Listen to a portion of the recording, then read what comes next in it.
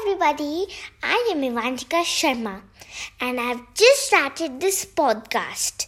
And today I want to tell you a story about how I feel about the environment. This is a story called The Land of Trees. Once upon a time, there was a city called the Land of Trees.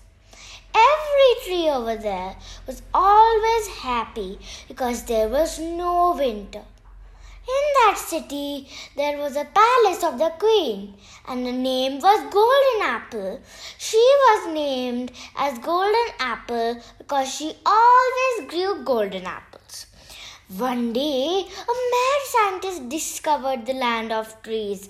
Once he came there, he started to destroy all the trees and started to build houses.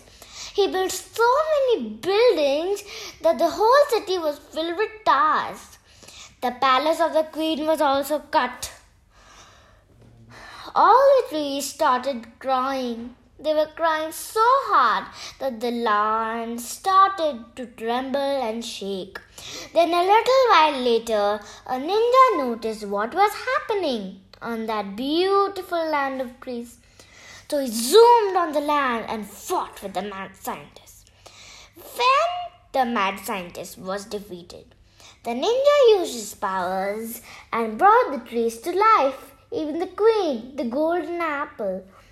Everybody thanked the ninja to bring them back to life.